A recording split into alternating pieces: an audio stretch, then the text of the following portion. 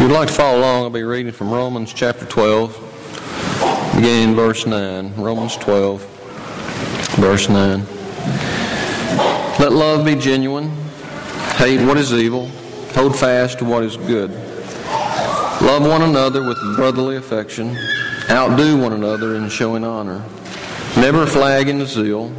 Be aglow with the Spirit. Serve the Lord. Rejoice in your hope. Be patient in tribulation. Be constant in prayer. Contribute to the needs of the saints. Practice hospitality. Bless those who persecute you. Bless and do not curse them. Rejoice with those who rejoice. Weep with those who weep. Live in harmony with one another. Do not be haughty, but associate with the lowly. Never be conceited. Repay no one evil for evil, but take thought for what is noble in the sight of all. And if possible, so far as depends upon you, live peaceably with all.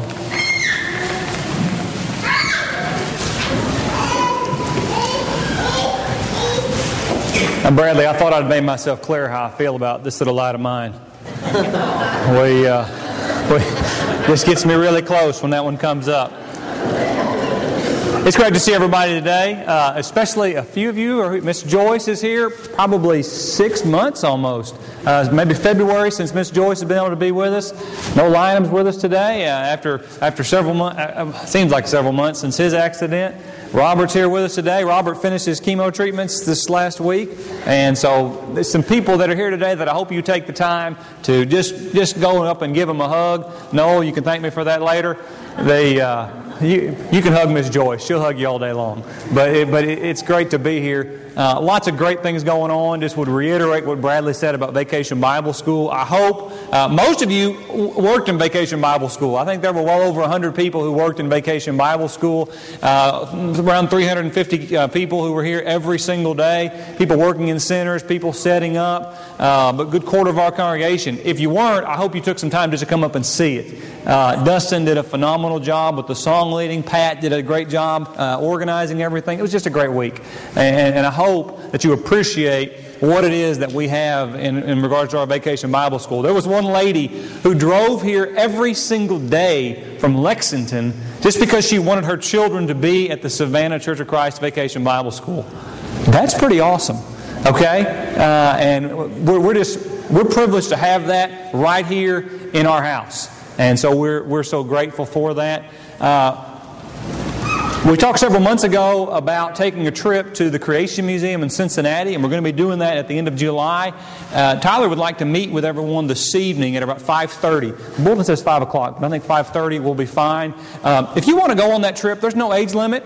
Whether you are young or old, whether you have kids, grandkids, or you just want to go, why don't you come to our meeting at 5:30, and we'll talk about some of the logistics of that. You know, all the time people come in with problems. You know, because people have problems, and I've got problems, and you have problems. But a lot of times people come in and they say, this is my problem. I need some help with this. I'm at the point where I'm ready to talk about these things. I need some help. Sometimes people come in with marriage problems. Sometimes people will come to you and they're having problems with their children and how they can respond to their children. Some people are dealing with addiction problems and struggles, that things that they just can't get rid of, and they seem to have a grip on their life. And whatever the problem is, one of the common themes that seems to run through those conversations is this phrase on the back on the screen: "I'll do whatever it takes."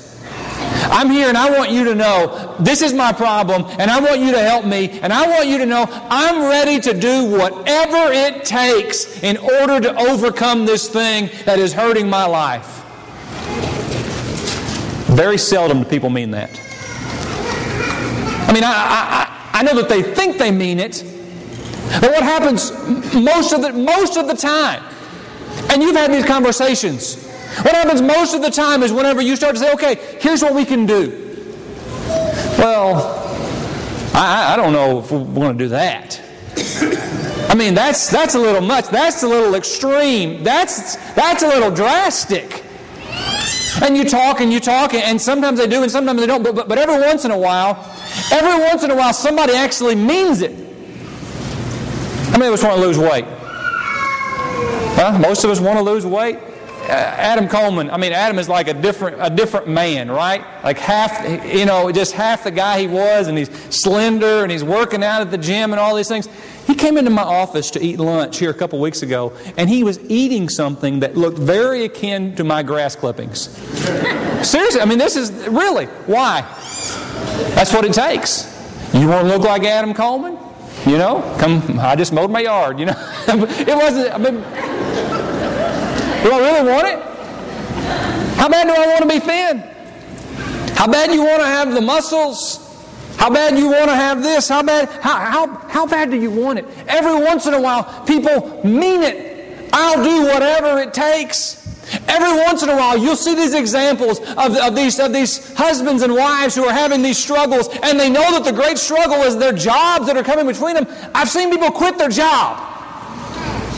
They quit their job to save their marriage. That's drastic. I've seen people change the way that they treat each other. That's hard, isn't it? She's been talking to him like that for 20 years. He's been talking to her like that for a decade. And now you're telling me I got to treat them different if you want to save your marriage, and then they'll actually do it. I've seen parents who've actually taken a stand as their children have dealt with sin in their lives, that there is such a thing with sin, and that these things aren't acceptable, and that these things have a repercussion on our relationship, and you can't live like that and think that we're going to go along just the way that we always have. That's drastic. That's hard. I've seen people do it, and so have you. Why? Because they mean it when they say, I'll do whatever it takes. People who are dealing with addiction go into the jail on Wednesday night, and I'm going to put the plug out there again. If you're not going, we'd love to have you go. It's an amazing opportunity. But all these guys who are dealing with addiction, and do you know what needs to happen for so many of them? Because every one of them that I talk to is saying this. I'll do whatever it takes. Aren't they, Mark? Isn't that what they're saying? I'll do whatever it takes to change my life. What do you need? You're going to need to change all your friends. All those bad influences that have put you're going to need to get rid of those and completely change the peer group that you're spending time with if you really want to overcome. I'll do whatever it takes. This morning, I want us to look at a passage of Scripture about some people and about a man who understood and who really meant, I'll do whatever it takes to get to Jesus. I'll do whatever it takes to be what God wants me to be. Every one of us here this morning, and most of the people that you know in the world say, I want to be what Jesus wants me to be. But are we willing to do whatever it takes? It's a story that is known to most of you, I'm sure, the story of the paralytic. My son asked, what are you preaching on this morning? And I told him this, and he said, well, that ought to be a pretty short sermon. And he underestimates me, right? Continually. But there's so much to talk about here and so much to think about here. But if you can picture it, that the crowds around Jesus are growing every day. Hundreds of people, thousands of people are crowding around because they want to see, what is this man going to say? What is he going to do? Who is he going to heal? How is he going to change those things? I've missed it before, but I'm not going to miss it again. Right? And that's why we read about Jesus having to feed the 5,000 and the 4,000, because they're the amazing crowds that are there and that are surrounding him. Well, when he comes into this place, he goes into a house. And I don't care whose house you have, if you take 100 people or 1,000 people and you put those into your house, it's going to create some traffic problems, isn't it? Sometimes we'll have all the young adults over every couple of months, and we might have maybe 50 or 60 people there. And you know what? It's hard to get in and out of the door. We're talking about 100, thousands of people who are crowded around, and everybody's in who can get in, and everybody's at the door. And here these men come, bringing to Jesus a paralytic, a man who can't walk. He can't get up out of his pew and walk out that back door. If he's going to get from spot A to spot B, his friends have to carry him there. Have you ever tried to carry somebody? I'm not talking about trying to carry a kid. My son is getting to the point where I can just barely carry him. Right? You ever tried to carry a grown man? 4 of his friends have to carry him everywhere he goes, and they've decided we've got to do something. There's hope. There's this man named Jesus, and I've heard of the things that he's done. I've heard that he can turn water to wine, that he's taken blind people and he's given them sight, even that he's raised people from the dead. Maybe he can help us too. What if you knew? What if you knew you had a terrible disease and you thought there was someone who could help you? A lot of you have made the trip, haven't you? A lot of you have made the trip to hospitals and to institutes and places where they study disease, and you've changed your life and you've rearranged everything because in your mind you had this thought, if I go there, maybe they can help me. If this man gets to Jesus, maybe Jesus can help him. But the Bible says that when they got there, they were unable to get to him. They couldn't get to Jesus. He's right there. Jesus is right behind that door. It's within my grasp, and I can't get in because of the crowd. What are we going to do? You've been to the movies before, and you wanted to see this movie, and you've been talking about it for weeks, and you've been talking about it for months, and you get up there, and they say, we don't have any more tickets left. You can't come in, and I can see it. And I can see the other people that are going in, and they're getting what I want, but I can't go in. So what do? Well, I go home. What do we do? What do we do when it comes to getting to Jesus? The Bible says that these men, when they realized they couldn't get through the door, they went up on the roof. And houses in those times, they weren't the shingled roofs like we have with an angle. They were roofs you could go up on top of. You could walk up on top, and they were probably made out of some clay-like substance. But the Bible says that they went up on the roof, and they began to open the roof. They began to put a hole in the roof. If you have a hole in your roof, you have a problem, right? They put a hole in the roof.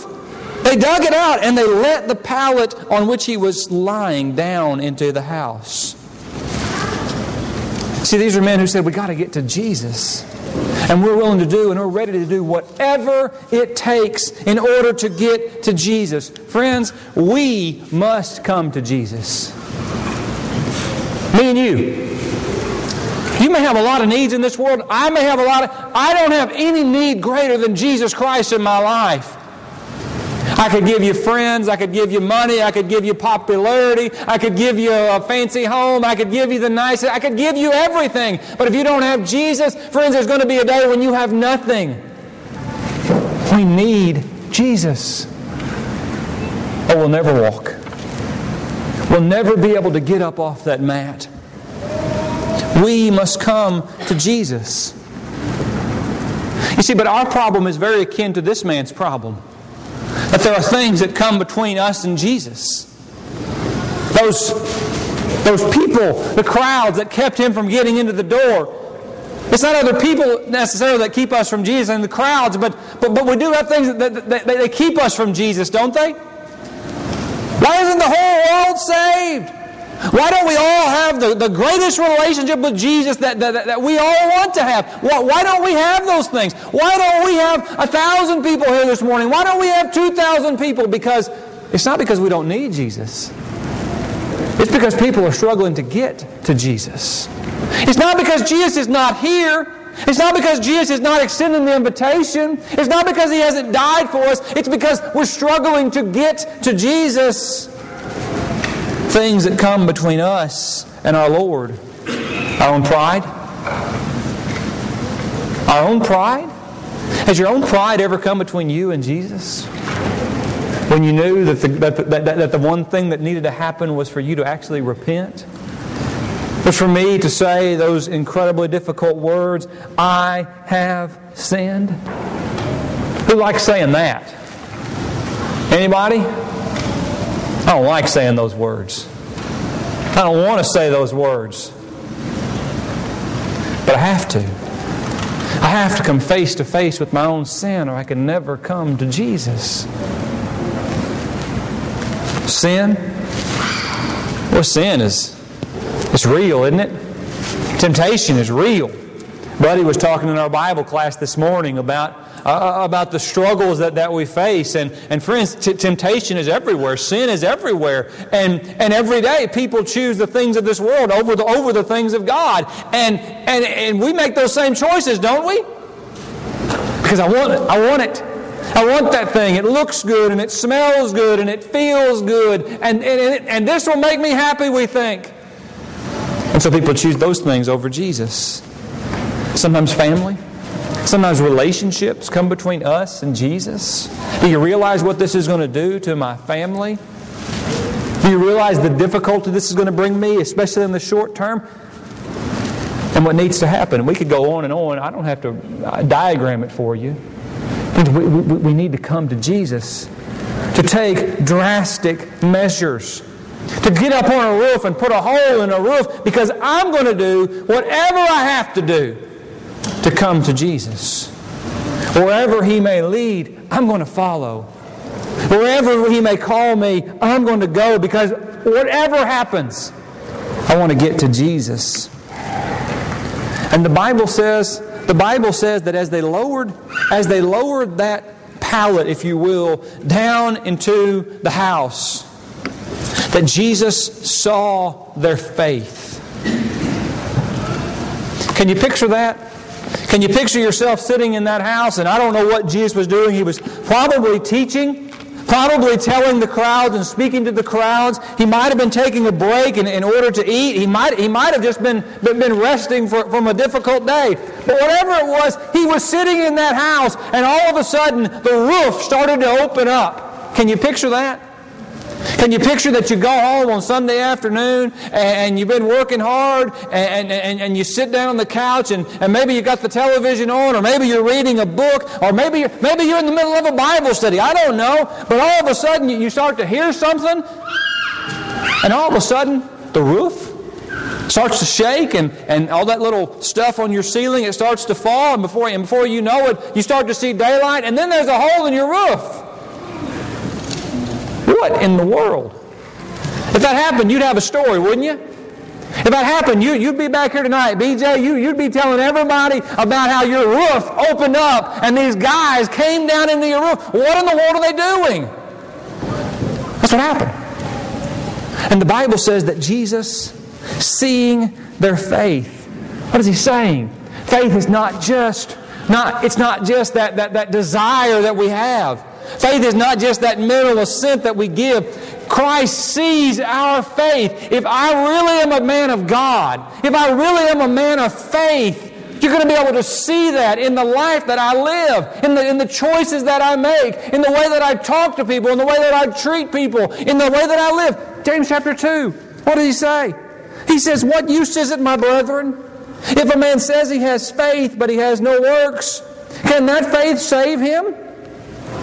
Or if a brother or a sister is without clothing and in need of daily food, and one of you says to them, 'Go in peace, be warmed and be filled,' and yet you do not give them what is necessary for their body, well, what use is that? Even so, faith, if it has no works, is dead, being by itself." You can go on to read the rest of the chapter, but the point that I'm trying to get at is that faith, the great hall of faith, those people were there because their faith motivated them to action. Their faith motivated them to do whatever it takes. Their faith motivated them even to take drastic steps. Isn't this what Jesus was talking about when He said, "Pluck out your eye and cut off your hand"?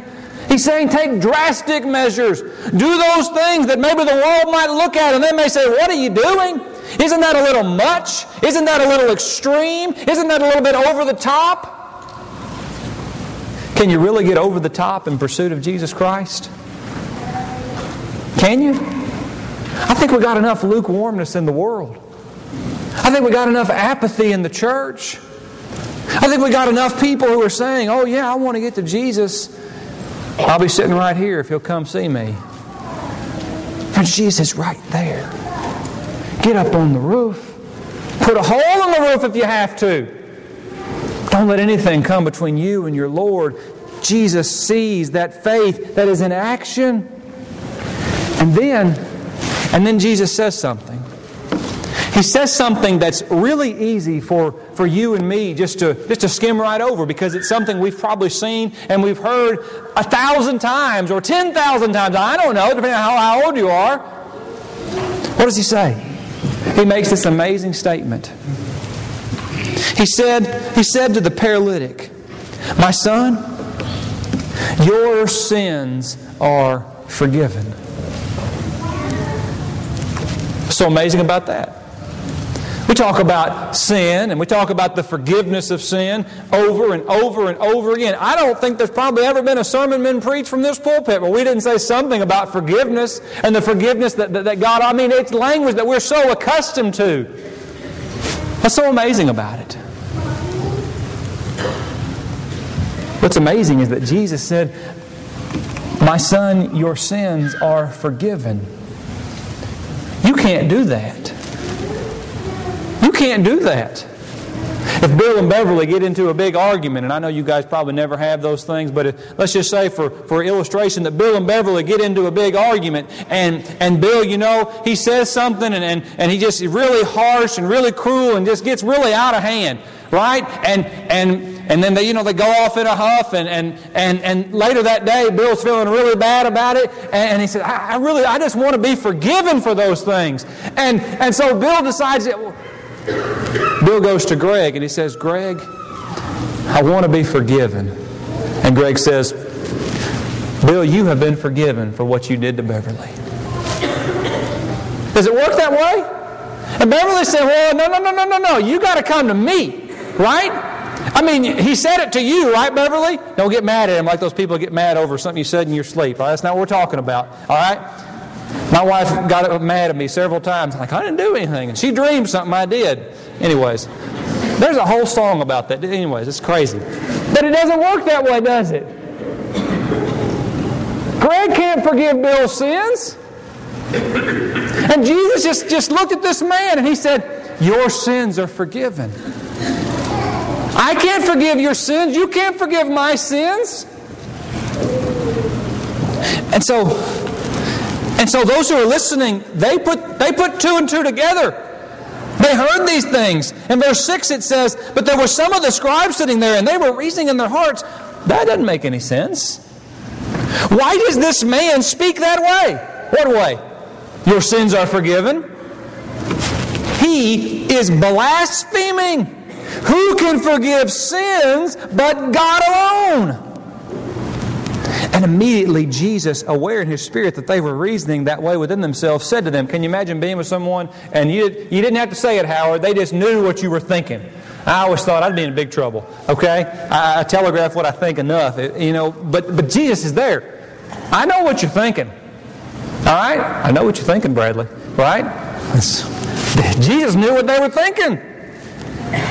And he said, well, tell me about what you're thinking right now. Why are you reasoning in your hearts? You're upset because you're saying only God can do that. And Jesus' reply is basically this. Yeah, that's the reason I said it. Because I want you to know who I am. I'm not just a great man. I'm not just a great teacher. I'm not just somebody who can do tricks. I'm not just a great healer of people's physical. I am God. Let me ask you, which is easier to say to the paralytic? Your sins are forgiven, or to say, arise and take up your pallet and walk? Which is easier? Friends, if you break your leg, all right? Oh, if you get up in the middle of the night and you fall down and you break your ribs and you puncture your lung and all, if you do all that, I got doctors that can help you. And West Hazel can't help you, but there are people who can help you, right? If you got cancer, there are people who can help you. If you hurt your body, there are doctors, there are hospitals. I would never forget, I don't remember a lot of prayers, but I remember when I cut my finger off, I remember Don Doran came, and I remember what you prayed, Don. You prayed, thank you, God, that there are places like this when we need them. And I just remember thinking, I've never wanted to amen so much in my... yes! Thank you that we have those places. It's not always easy, but they're there. So Jesus says, which is easier? I could have just said arise and walk, but I said something more. I said to this man, your sins are forgiven. Why? In order that you may know that the Son of Man has authority on earth to forgive sin. In order that you would know that I am God. Deity. God in the flesh.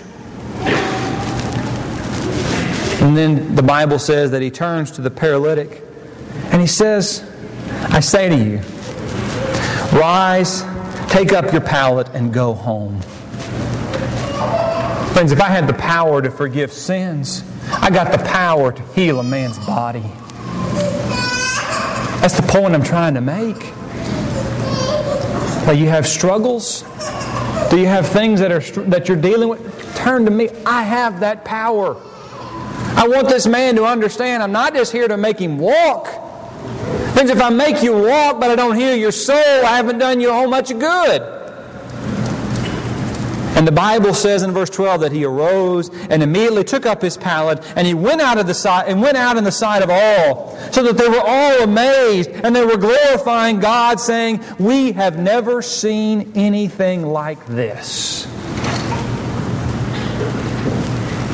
Whatever it takes for us to come to Christ. Jesus is there. Jesus has died. Jesus has given all. Jesus has extended the invitation. Are you struggling? Are you struggling? Do you feel there's something physical that you just need some help with? I know there is.